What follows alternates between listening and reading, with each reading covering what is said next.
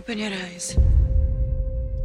This is America, the greatest nation on earth, where rats have it better than Italian children. If we are to build an empire of hope, we must first conquer New York. Our New York is being threatened by a wave of brown-skin filth. They just keep coming. We ought to ship them all back. We have to show America we are all people of dignity. I want to build an orphanage. Be careful. This place will eat you alive. Even the Pope cannot protect you from what may come.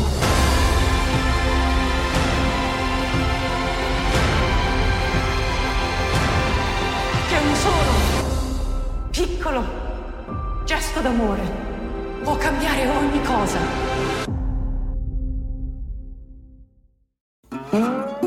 I am unashamed. What about you? Y'all think that was just cheap? I spend lawnmower. I will say this: I spend a lot of money on my yard, so I'm not the kind. I'm not going to work. I don't mind what somebody else does to theirs at all. I know, Phil. I get it. So if we're welcome to the podcast, we're trying to get over literally a mid discussion. The Robertson family has a problem with cutting whiskers and cutting grass. It always. The old joke, wait till the fall comes, it'll lay down. So, Phil, I'm going to make you feel Used to be a joke, the women have a different way of looking at yard stuff. So, Phil, just to catch you up on this, I'm going to make you feel better. I'm gonna minister some. I bet you are. No, I am.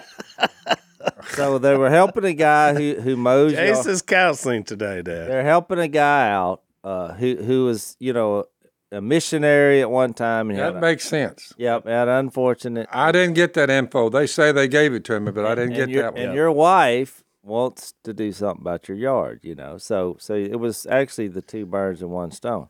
So here's my comfort to you. So my wife comes in there and says, look, our sprinklers are not working. Yep.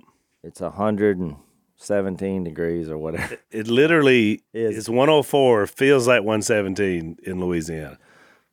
That's not a Robertson exaggeration. Now you've interrupted my train of thought because I cannot stand this feels like feature that we have. We'll just we made up the number anyway. Fahrenheit and Celsius. We just made it up. So why not just call it what it feels like? Why do we have to say it's 104 and it feels like 117? Just call it 117. Well, that's a point. I mean, apparently, I'm no weatherman, but apparently there are other factors, humidity, blah, blah, blah, that go into this. No, I know. So it's not an actual temperature. It is just a number, right? It is a number. Somebody comes in there and says, hey, guys, it's 104. But somebody feels like says, 117. no, it feels like 117. What do you want me to do about this? It may be subjective. I got news for you. Let me tell you this. It's hot. That's it. That's what I was going to say. I haven't announced. It's hot here. It's too hot. So she says, well, you acclimate, and you acclimate too, though. You acclimate to whatever it is. When we moved from Louisiana to North Carolina, and it was 81 degrees here, I was like, man, this is amazing. Now, if it's 81 degrees, I'm like, it is incredibly hot. So your body acclimates to wherever you're at over time. I would literally sleep outside, Zach, if it was 81 here. I would feel so cool. You can't get your house. The lows the last week have been 89, and the highs have been 104. Just think about that window. It's 89. And so, what led to this sprinkler conversation, because every time I go through the house, I turn everything down 3 degrees. And then my wife comes through, and she turns it back up. It goes 72, and then I look up, man, it's hot in here. Yeah. I just turn that thing down. I look, what's back? Somebody put it up 72. There's only one other person living. I was going to say, I think I know who the somebody is. We've been doing this for 33 years. So I said, well, okay, she's come to me. I'm making you feel better, Phil, with this story. Yeah, it ain't kicked in yet. No, I'm getting it. Not Still, when the feel good comes in, so far, it's just a bunch of bull. Everybody knows I'm not Mr. Fix-It, but I thought, how hard can it be? How hard can it be? That's the worst question ever for a sprinkler system. Sprinkler on. That's so I go out disaster. there. I find this tool, first of all, and it's like a big iron thing. Then I realized that this is to turn the water off and on. So that's not it. So I don't need that. So I put the tool back. But I spent 20 minutes looking for the tool. Then I realized, what do I need that for? This turns the water off in case there's a... So... I find the little sprinkler thing where it's coming out of the ground, and I thought, all right, well, there's 2 levers here. So evidently, it's just the water's not on. So I got Missy. I said, go turn the sprinkler on. She knows how to turn the little box on. Yep. And we'll fix that because I'll just move the levers. We'll get the water flowing. So she's at one place, I'm at another. I'm like, all right, I turned one of the levers on. I said, try it now. Nothing. I turn the other one on. Try it now. Nothing. So that was it. I said, well, that's all I got. So you feeling better, Dad? So hold on. Here's the part that make you feel better. Still waiting on the water. So she's like, well, you didn't help. You didn't help fix the problem. And I said, but I tried. So I said, well, look, I have another idea. So she's still at the box. So I went and got the water hose, screwed it into the little thingy, turned it on, and I just start watering the grass. She said, what are you doing? I said, I'm fixing the problem. So you went from automatic to you walking over. You now are a human sprinkler system. I said, I'll try to put this on my schedule while I'm around, and I'll water the grass That's here's where be great. Here's where the part's gonna make you feel better. Until you call a professional to figure out how to get this sprinkler on, which led to so now this is my responsibility. And I was like, well, it's not really anybody's responsibility, but I thought we could work together. I'll do it autonomously, So, but this should make you feel better, Dad, because what he's saying is, at the end of the day, it's not going to bother Jase whether that grass dies or not, but it's going to bother Missy.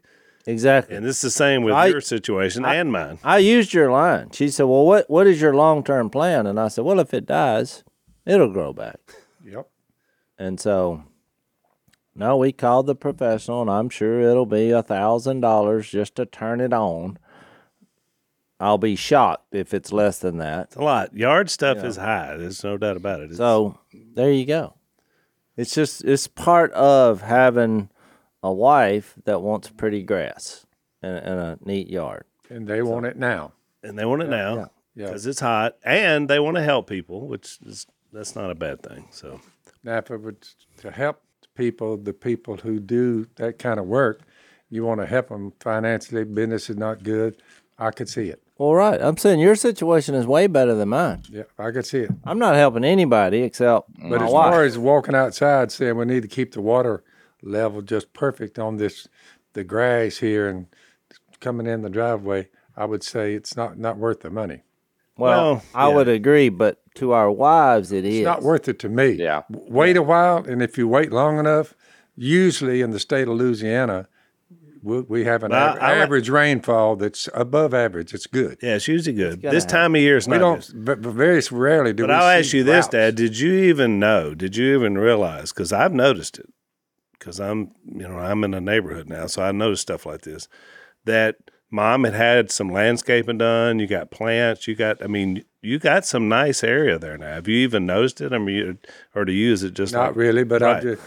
Well, that's what I'm saying. You're not looking for. I noticed it. So I noticed when these guys came and did the work, it looked really great this morning. Well, I walked around. So both of you will know, I have not analyzed either one of your water hookups and how to get water on anything.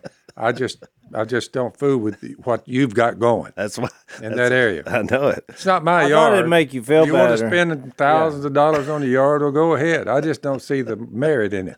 Well, I don't either, but it's Somebody said, well, if somebody's struggling financially and they would, and this crew would like for you to you're help helping them out. That's good. Most They'd things. have told me that. I'd have said, well, I'd have taken Well, that it. is part of it. That's true. Yeah. Because I know these folks. They've done some work for me, and they are great people. They're missionaries. They do great work for our church. So, yeah, it's a win-win. Phyllis's husband fell off a roof. Yeah, this happened the other since day, we done last about a week podcast. ago, and it broke.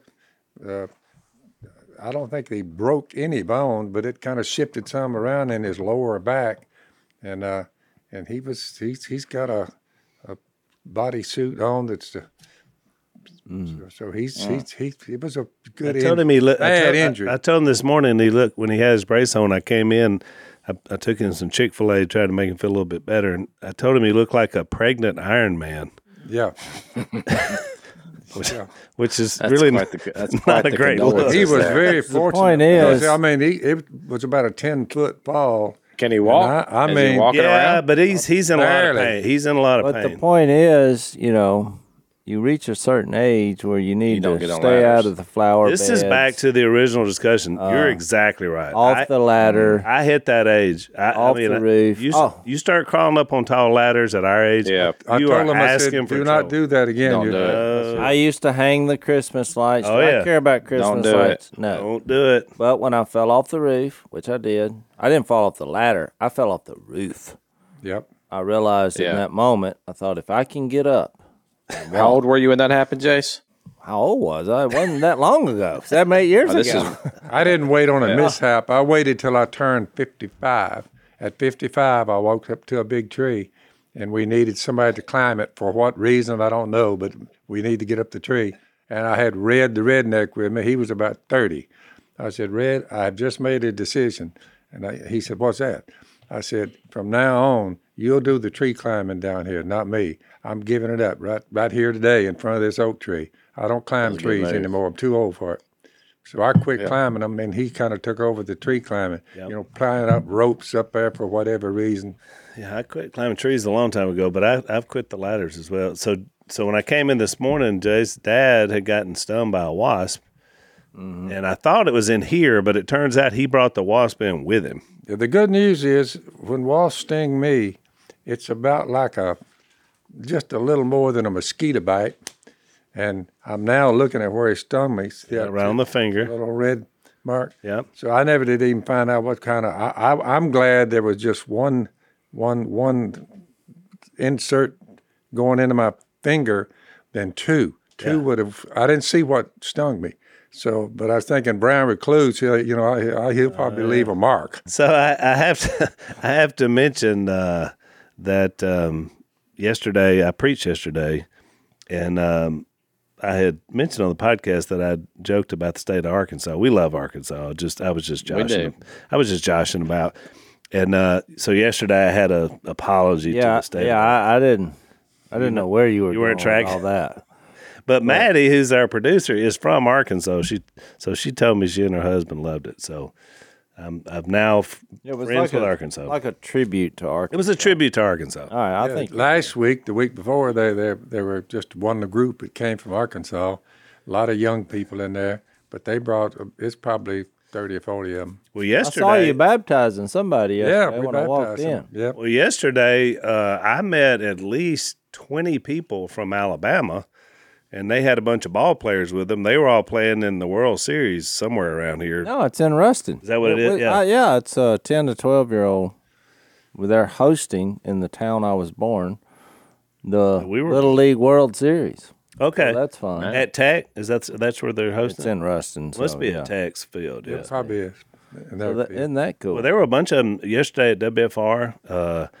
Man, it was exciting. Those kids were... I've told you all my Little League stories, so that's always fun to me. I mean, it's a fun venture. I've noticed that ESPN has started covering way more games, which Lisa and I love to watch. They had Louisiana and Texas on yesterday. I think those are the 13 and 14. Yeah, they were older. They were bigger. Maybe. We'll have to check on that. I think it's the top end of it. Let's take our first break.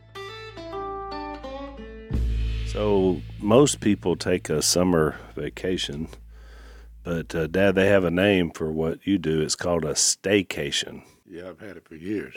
Exactly. That means you just stay home. You know, while others go, you just do your vacation right where you are. And so our friends at Fast Growing Trees say you could go and view other people's beautiful landscaping and gardens, or you could just stay and have your own. So that's what Dad is doing pretty much every year. FastGrowingTrees.com has thousands of easy-to-grow plant, shrub, and tree varieties. They come to your house. They're ready to roll.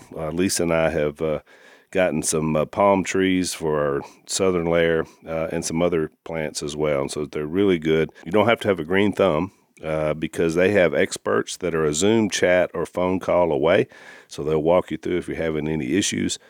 They have a 30-day Alive and Thrive guarantee, which means they're going to look great right out of the box. And you have any problems, you can send them back, but you're not going to. They're great. Join almost 2 million happy Fast Growing Trees customers. Go to fastgrowingtrees.com/Robertson right now to get 15% off your first order. So that's 15% off at fastgrowingtrees.com/Robertson.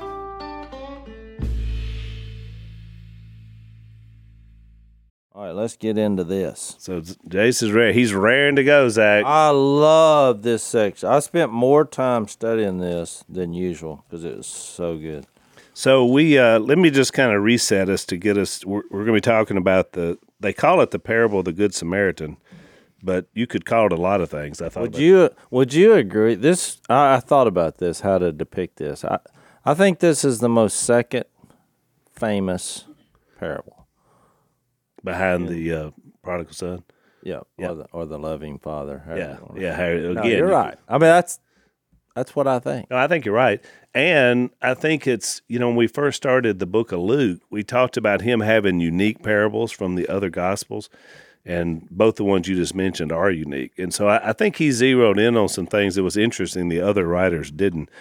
But just to catch us back up to where we were, because for us it's been a few days since we did a podcast, we talked about this expanding of missionary when Jesus sent out the 70 or 72.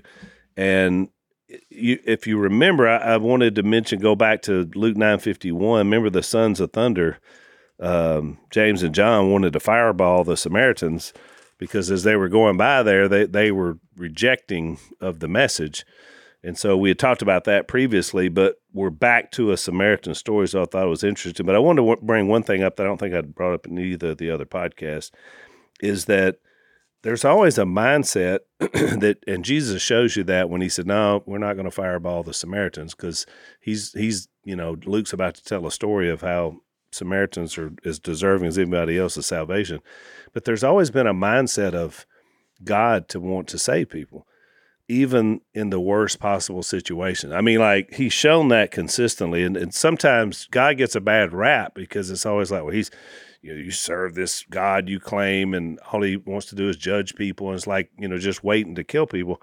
But you read stories like Jonah and a lot of other, in Sodom and Gomorrah. It's the opposite of waiting on you to make a mistake, and then he'll judge you. That's right. Under the new covenant, which is coming fast, it's coming near, and it's at hand.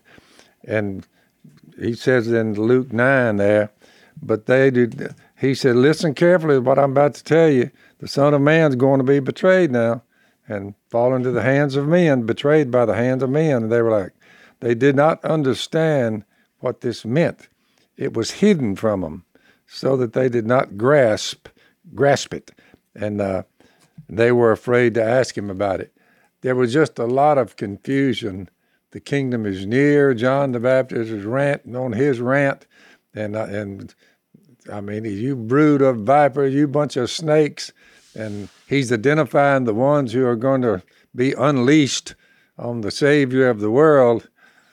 It's just a lot of material that flowed before Jesus actually died, was buried, and raised from the dead. Yeah.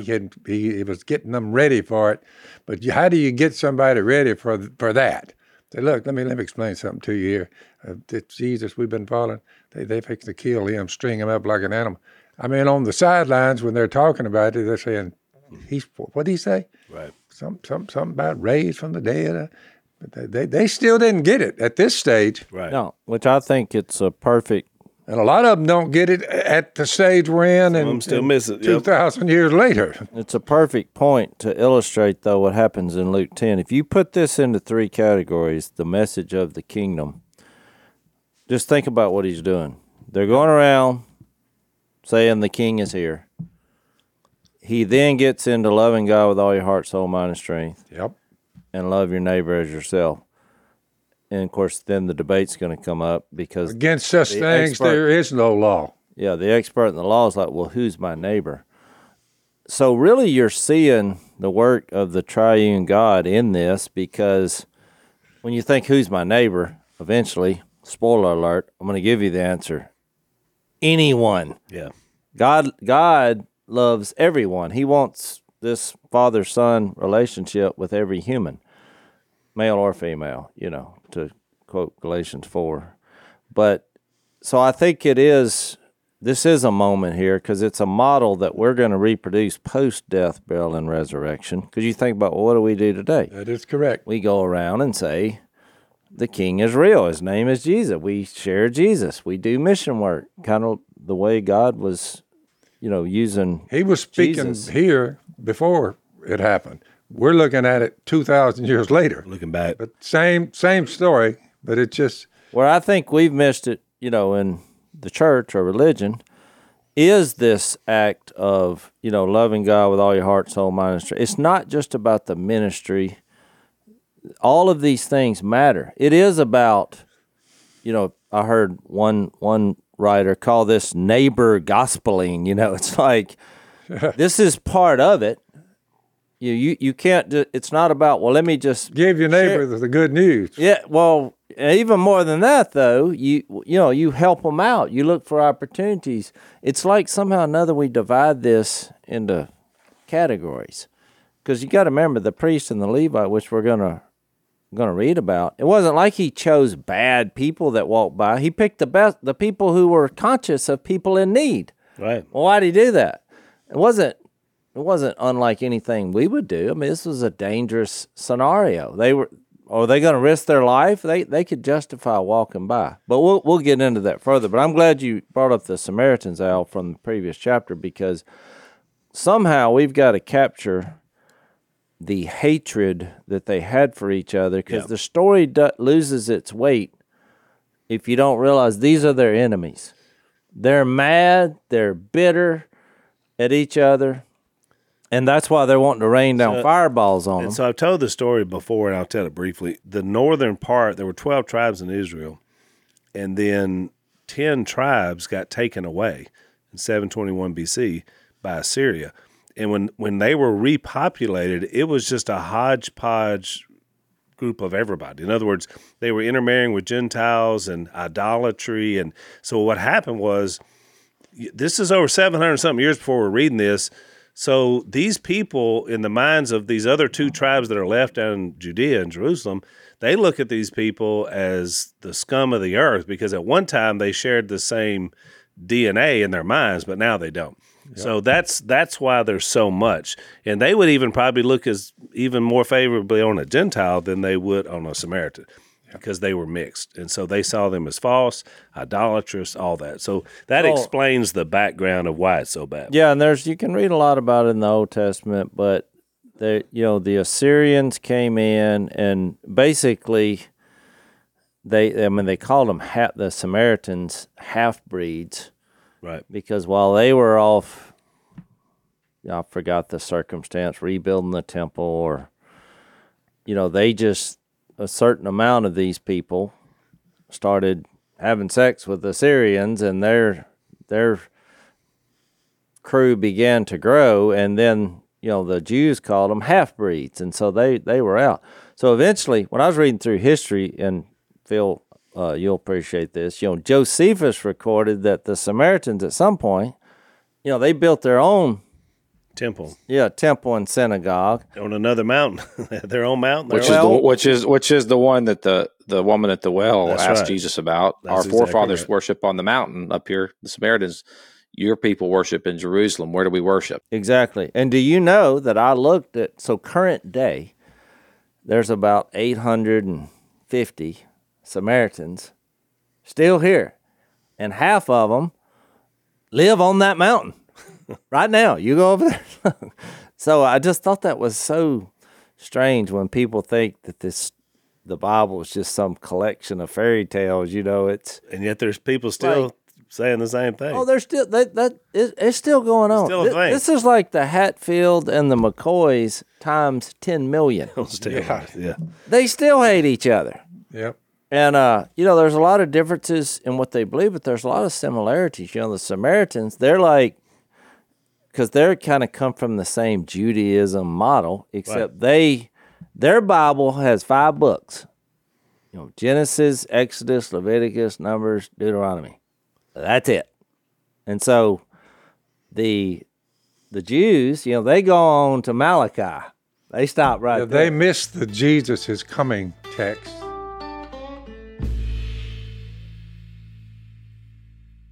The standoff at the border is heating up between Texas Governor Greg Abbott and the federal government. Politicians will never let a crisis go to waste. We have been invaded. The crisis is being used by Republicans as a photo op, by the Democrats to expand their voting base. More than 85% of everybody reaching the border is coming in. That's the definition of an open border. Just down the road, you can get in no problem, no Humvees, no armed guards. What people don't realize is there's a way around everything.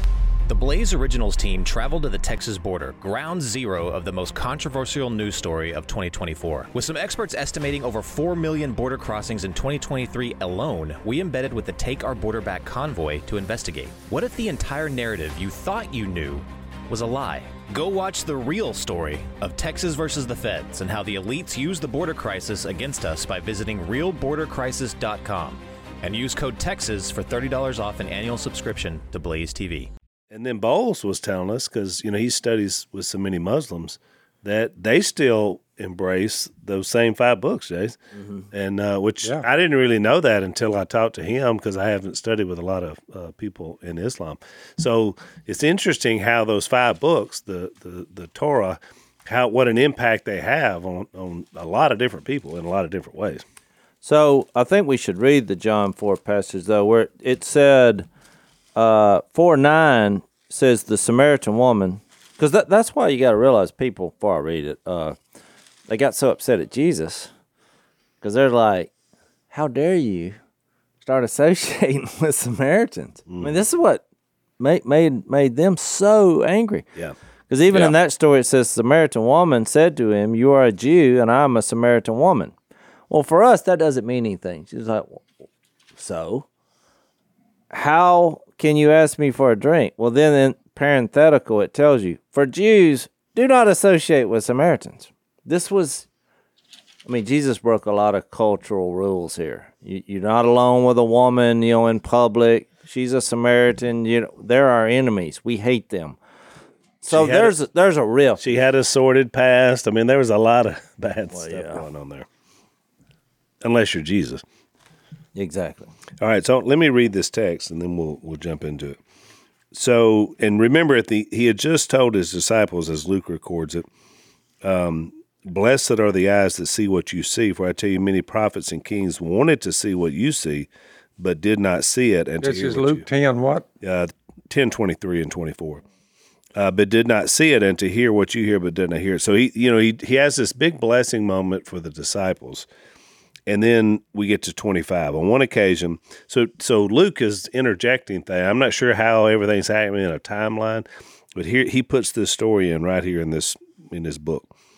On one occasion, an expert in the law stood up to test Jesus, which whenever you see it written like that, you already know we probably got a heart issue. Teacher, he asked, what must I do to inherit eternal life? Same question the rich young man had asked about, remember? Yeah, I think there's a couple of other. Yeah, it's 2 or 3 times. He did it in Luke 18. He said, which is this camp here for a second, because I think he's actually, this is the bigger picture. The question that they all asked is, what do I do? What do I have to do? He asked it, the rich young ruler asked it, and then Jesus said in Luke 18, he says, what are you talking about good? I mean, who's good? And has that whole, another time that it's asked in a different kind of way is in John 6, when they're talking about, he just fed 5,000 people with 5 loaves of bread and 2 fish. And then these people are like, give us a sign so that we'll know you're the guy and we'll know you're the one. And they said, what? He said, they don't understand this whole concept of bread. They said, well, what do we got to do to get this bread? So I think one of the reasons why he's particularly addressing the Samaritan here and this idea of loving your neighbor is because this was like such a provocative thing. He's trying to build a bigger picture that you don't like. You're not bringing anything to the table, and they're asking, how can I add this to what I like? Because they're Pharisees, they're and they're Jewish people, and there's an attorney and all that. So he's thinking, man, what do I got to do so that I can earn this and possess this thing called eternal life? But it seems a bit of an oxymoron right off the bat. What must I do to inherit? That would be like me asking Dad, what must I do to inherit part of your, what you have? That's a better thought, because I thought that too when it said, because inheritance is a gift. It's a gift. What could I do to inherit? Let me do something good. Tell me what's required. I'll impress you. Yeah. And then you'll give me, in your will, something spectacular, like living forever. This is like the genie. His prayer life was like a genie. You get 3 wishes. What do you call it? Is that the cosmic bellhop? Yeah. Yeah. But you know what, Jase, you brought up John 4. I just thought about this. It's interesting because here he's talking to someone who would not like the Samaritan. And in John 4, he's talking to the Samaritan. And they're really both asking the same thing, because he's asking, what do I got to do to have eternal life? She's saying, where do I worship at? Like on a mountain in Jerusalem? Like where? And Jesus' answer is neither. A time is coming, in fact, is now here. You'll neither worship the Father on that mountain nor in Jerusalem. And I'm probably going to butcher this, but he's looking for worshipers who will worship him in spirit and truth. And in both of these texts, and the same thing in Luke 18, and the same thing in John 6, it's like all arrows are pointing to something. No, all arrows are pointing to someone, and that's Jesus. But it's like he's the answer to the question. But we're all trying to figure out how can we box in the spiritual life so we can contain it. I can earn it. I can contain it. I can control it. And Jesus is like, no, paradigm shift. I'm going to blow that whole thing out of the water. I think that's where he's headed with this. Which is obviously what he does. Let me finish it. So 26, Jesus answers this question with a question, which he does a lot. What is written in the law? He replied, how do you read it? He answered, love the Lord your God with all your heart, with all your soul, with all your strength, with all your mind, and love your neighbor as yourself. So he quoted Deuteronomy 6:5 and Leviticus 19:18. You have answered correctly, Jesus replied. Do this, and you will live. But he wanted to justify himself. Uh-oh. So he asked Jesus. Here's the attorney coming out of me. Here's the lawyer. And who is my neighbor? So in other words, we're going to go a little deeper here. So in reply to that, Jesus said, a man was going down from Jerusalem to Jericho when he fell into the hands of robbers. They stripped him of his clothes. They beat him. They went away, leaving him half dead. A priest happened to be going down the same road, and when he saw the man, he passed on the other side. So too a Levite, when he came to the place and saw him, passed by on the other side. But a Samaritan, as he traveled, came where the man was. When he saw him, he took pity on him. He went to him, bandaged his wounds, pouring on oil and wine. Then he put the man on his own donkey, took him to an inn, and took care of him. The next day he took out 2 silver coins, gave them to the innkeeper. Look after him, he said, and when I return, I will reimburse you for any extra expense you may have. Which of these, now another question back to the guy, which of these 3 do you think was a neighbor to the man who fell into the hands of robbers? The lawyer replies, the one who had mercy on him. Jesus told him, go and do likewise. It was a lot more simple than this guy thought. You think? Except I don't think this guy was happy with the way. It's very similar to he's given this tangible way of basically embody me, embody what I do what I follow me. When he talked to the rich young ruler in Luke 18, it was a different thing, right? But he said, I've done all the things that I'm supposed to do. He said, oh yeah. Then Jesus said, there's that one thing you got to do that you haven't done yet. He said, what's that? He said, sell everything you have, give it to the poor, and come follow me. And I think that what this description is here in Luke chapter 10, it says that this is who Jesus is. This is what he looks like and what he smells like. And I think what he said, you want to have eternal life? Well, come follow me. Come do what I'm doing. Which at the time, this had to have been extremely difficult. He asked that question, who's my neighbor? He probably shouldn't ask that question, honestly.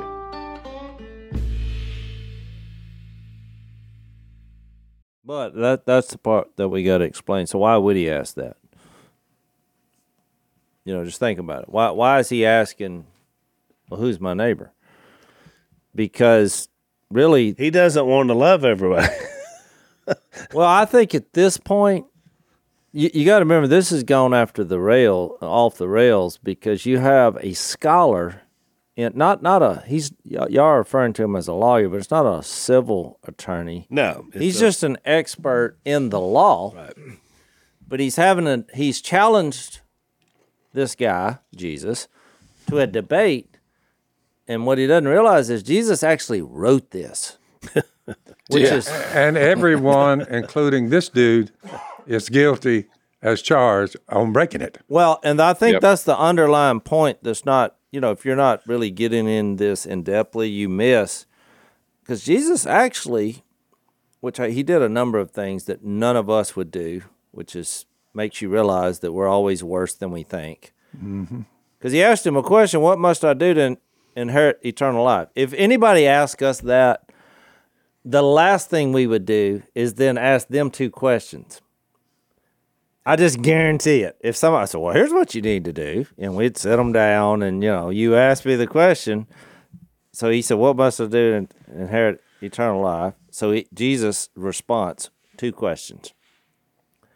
What is written in the law, and how do you read it? Well, this guy got it right, because he gave a summary. Now, it's easy, for us to know what the law was pointing to, but it would have been difficult for someone back then to cut through all the whatever, at least the 10 Commandments. Does he answer what Jesus answered when someone asked him, what's the greatest commandment? Exactly. It was a very impressive answer. I mean, he got it. The point of it was to love God and to love your neighbor. So just look at if some of you are new to Bible study, just look at the 10 Commandments. The first few are about loving God, and the last few are about loving people. Your neighbor. You don't, when you get to the end where it says don't steal from them, you don't kill them, you don't sleep with their wife. Yeah, right. So he got that right. Where it all went off the rails for the expert is he's like, Jesus said, well, go do it and you'll live. There's where you got to read between the lines. Because then he realized, I can't do that. That's right. You can't love God with all your heart, with all your mind, with all your soul, with all your strength, and love your neighbor as yourself. He recognized he had fallen short. Exactly. He recognized it. So and that's why it says, but he wanted to justify. He probably felt pretty good about his heart loving God, maybe like the rich young ruler who said, look, I've kept these things. So he says, well, who's my neighbor? Because let's get it down to let's get more specific. That's right. Then I'll let you know. Because you can't expect me to love everybody. Well, yeah, surely not the Samaritans, which is why Jesus chose the Samaritans as the hero. And look, you notice what he did in here, what I think is subtle that makes Jesus a lot smarter than everyone else. If he would have just told the story where he had to help a Samaritan, he would have never continued to listen. If it would have been him, he's like, you have to help Samaritans. That is your neighbor. He's like, hey, that's going off the rails. But he wanted to soften his heart. So what he did was he basically put the expert in the law in the ditch, who had been beaten and robbed. Because he said a certain man, and he didn't describe who the victim was. And he had the hero as the Samaritan, because then he realized, let's say you were dying in the ditch. Would you rather this Samaritan who you hate help you so you could live, or do you just want to die? So the debate, Jesus won right there. Yeah. Because everybody on the planet would say, even if it was your enemy, if you were fixed to die, you would want the mercy. You would want to live, because he appealed to a survival instinct. That's right. And we would all, in that moment, you're like, wait a minute here, I'm dying here. And they're like, oh, well, I thought you didn't like me. You're not thinking that in that moment. You're thinking, please help me. And you don't care who it is, right, where they're from. So I think that's the point. It's like I saw this video recently. This woman was drowning. Of course, there's somebody filming it, which, again, put your stupid phone down and go help the drowning woman. But anyway, I'm watching it, and this guy swims out there and saves her. And I thought in that moment, these two people, she was a black woman, he was a white man. And in the world we live in, a division where there's racial, political, whatever, you could have a lot of different things going on that they probably disagreed on. But in the moment when you're literally drowning and someone jumps in to save you, none of that other stuff matters. No. What mattered was somebody saw a drowning woman and jumped in and saved her. And it doesn't matter what party you belong to, what your race is, your gender, anything. Which is that's a big part of I think the whole kind of, I think it's a key part of Jesus' ministry. I mentioned this on a previous podcast, but in Mark, whenever he cleansed the temple, which we always want to make it about, that they were selling stuff in there, which I know that's part of it, but listen to what he says when he rebukes them. And he was teaching them, saying to them, this is Mark 11, is it not written, my house shall be called a house of prayer for all nations? So there's the ideal, is that my house shall be called a house of prayer for all nations. So even in this culture, this is a Old Testament verse that he's quoting here in the Old. There is the picture even in the Old Testament of Samaritans, Jews, Gentiles, black, white, all the different people groups in the world. God wants to bring all of them into his house of prayer. So that was the ideal. But and instead of doing that, this is what they did. But you have made it into a den of robbers. So even, which I don't even know if they understood the shocking nature of such a claim. The Israel thought they were God's chosen people. And Jesus was basically telling them, no, I'm breaking this thing wide open. It's always been for everybody. We're opening this whole thing up to everybody. And so when you get to Luke 10, it's the same concept, right? He's basically saying that I'm the God of every human, not just a certain group of humans.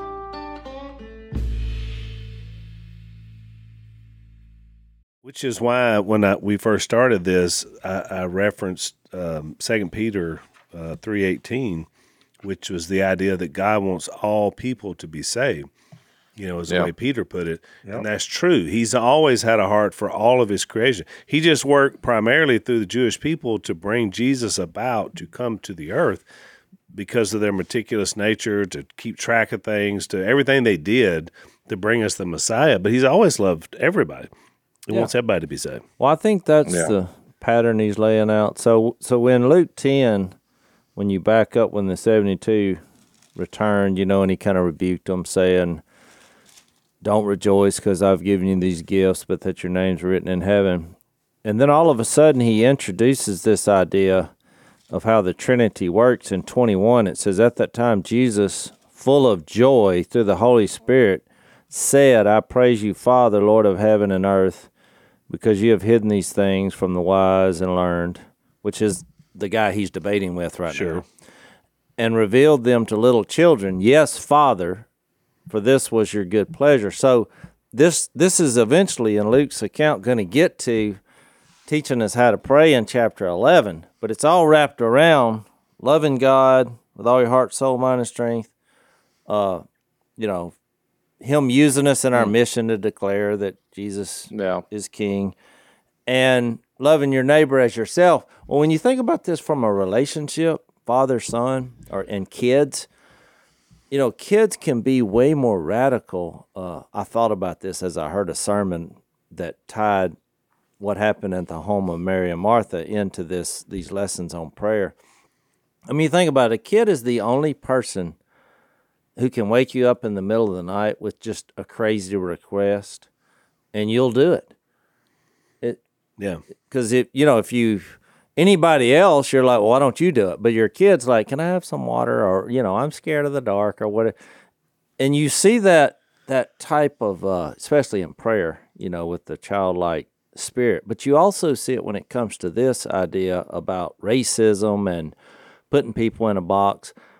All kids, when they're born, they love everybody. Yeah. They're colorblind completely. Yeah. And so you start seeing why Jesus is giving you this analogy. Part of being, true sonship and understanding who God is and what he desires. You hear stories like this because you then realize God is trying to get you to see the only way you're going to realize to love your neighbor is if somebody else shows you that kind of grace. That's right. Which is what he did. Yeah. I mean, in actuality, Jesus is representative of the Samaritan here also because he was rejected. He looked like he was from the wrong part of town. You're claiming to be God. Well, what did he do? He stopped, and he did that for every one of us. So I think there's a double meaning here because then it's not based on a law or moral because that's why he chose the priest and the Levite because, they thought about what was right. But they weren't willing to suffer the cost because this was a dangerous highway that he chose. They're like, look, well, that old boy needs help, but I'll send somebody later. But Jesus, he did it. I like your illustration too about the child. A couple of weeks ago, our grandkids were staying over, and our youngest one, Pearl, it's like 5 a.m. She comes in there and. Of course, Lisa wakes up, which woke me up, and she said, "What's wrong?" Because she's assuming, she's sick or something's wrong. And she said, "Nothing. I just thought we might need to snuggle." But if Zach was staying over the house and Zach comes in at 5 a.m. and says, "Well, can I snuggle with y'all?" Get out of here! You wasted space. That'd be a little strange. Yeah, it's funny you say that, Jase. We had a friend over a few weeks ago who. We adopted a child who's biracial, and this particular guy that came over was Asian American, and it was adopted by a white family. And of course, he's already my age, and so he was just. I was just like picking his brain, like what was like growing up as an adopted kid, and what just wanted to know what pitfalls and things. And one of the things he said, I didn't even realize that because his parents didn't tell him that he was adopted, and I'm like. Well, how do you get away with that? Because you're Asian, they're white. And he's like, yeah, that's the thing. They didn't tell me. But he said, it's weird. I didn't even consider it until I was like 8 years old. And then kids at school started to make the distinction. So he didn't even see there was a racial difference between him and his parents until he was 8 years old. And I started thinking about like Ruth right now. I mean, she's biracial. She has no clue that she looks different than us or that she's a different race. And at some point she'll become aware of that. But I think about kids, and there's like these really cool little memes that you see out there with a white kid and a black kid walking down the street holding hands, and they don't know the things they're not supposed to do, or even like political differences and things that we divide over, and we don't just divide over them. We're like, you're subhuman because you don't view the things the same way I do. So I think it is when he says that he has hidden these things, but he's revealed them to children. I mean, we all see that to be true with our own kids. Like we see that in our own kids for a moment. It doesn't last long, but we do see it. Yeah, that's why he's eventually going to get to 11:13, and then says, he has this illustration about prayer. Because I know I'm jumping ahead, but I really think that's a point. This is where he's going toward when he tells his disciples, not the crowd. Not a bunch of unbelievers. He tells his disciples, starting in verse 11 of chapter 11, which of you fathers, if your son asks for a fish, will give him a snake instead? Because he's talking about prayer, how you pray, which is a famous, the Lord's Prayer, and he says, here's how you pray. But or if he asks for an egg, we'll give him a scorpion. And to his disciples, he said, if you then, though you are evil, which is quite a statement, know how to give good gifts to your children, how much more will your Father in heaven, and watch what he says, give the Holy Spirit to those who ask him. So that spirit of sonship that you see, in Galatians chapter 3 and chapter 4, that's where we all end up. But we're seeing the beginning of this. That's good. The repercussions of Jesus, saying the kingdom is near. Mm-hmm. You're going to be able to have this father-son relationship with the Almighty God and have His Holy Spirit, which is going to produce the peace, patience, kindness, goodness, faithfulness, self-control, all the things that you need from this radical act of love and grace that's going to happen. So then you can look at everybody in that childlike spirit, which makes sense why he's using that illustration. It also makes sense of what I mentioned earlier in Mark 11 when he talks about, you've made my tent, the temple that was supposed to be a house of worship for the nations, you turned it into a den of robbers. So what Jesus ultimately does with that temple is he says, that's coming down. I'm building a new temple, which is us. What makes you a temple? You house the Holy Spirit. You invite the Holy Spirit in. Like when the Holy Spirit enters into a human being, then that human becomes the temple of God, the temple of Christ, where God indwells and lives, and His presence is in us. And it's for all people. It's for everybody who would freely come to Christ. It's offered to everybody, all the nations. I think that's so good. Well, and I think that's why Luke does such a nice job having a unique voice coming from his perspective in his gospel to give us that broader picture. And again, back to the beginning, remember he was writing it to Theophilus, a Greek, to share with him this Jewish history, but how it was available for all men. So we're out of time for our podcast, but we're going to talk a little bit more about this in overtime. I got several things I didn't get to. I'm sure Jase does. So we'll continue this discussion in our overtime. If you want to follow us over, it's blazetv.com/unashamed. Not only do you get our bonus segment for today in this podcast, but you get everything that Blaze has to offer. So check them out. Thanks for listening to the Unashamed podcast. Help us out by rating us on iTunes. And don't miss an episode by subscribing on YouTube, and be sure to click that little bell to get notified about new episodes. And for even more content that you won't get anywhere else, subscribe to Blaze TV at blazetv.com/unashamed.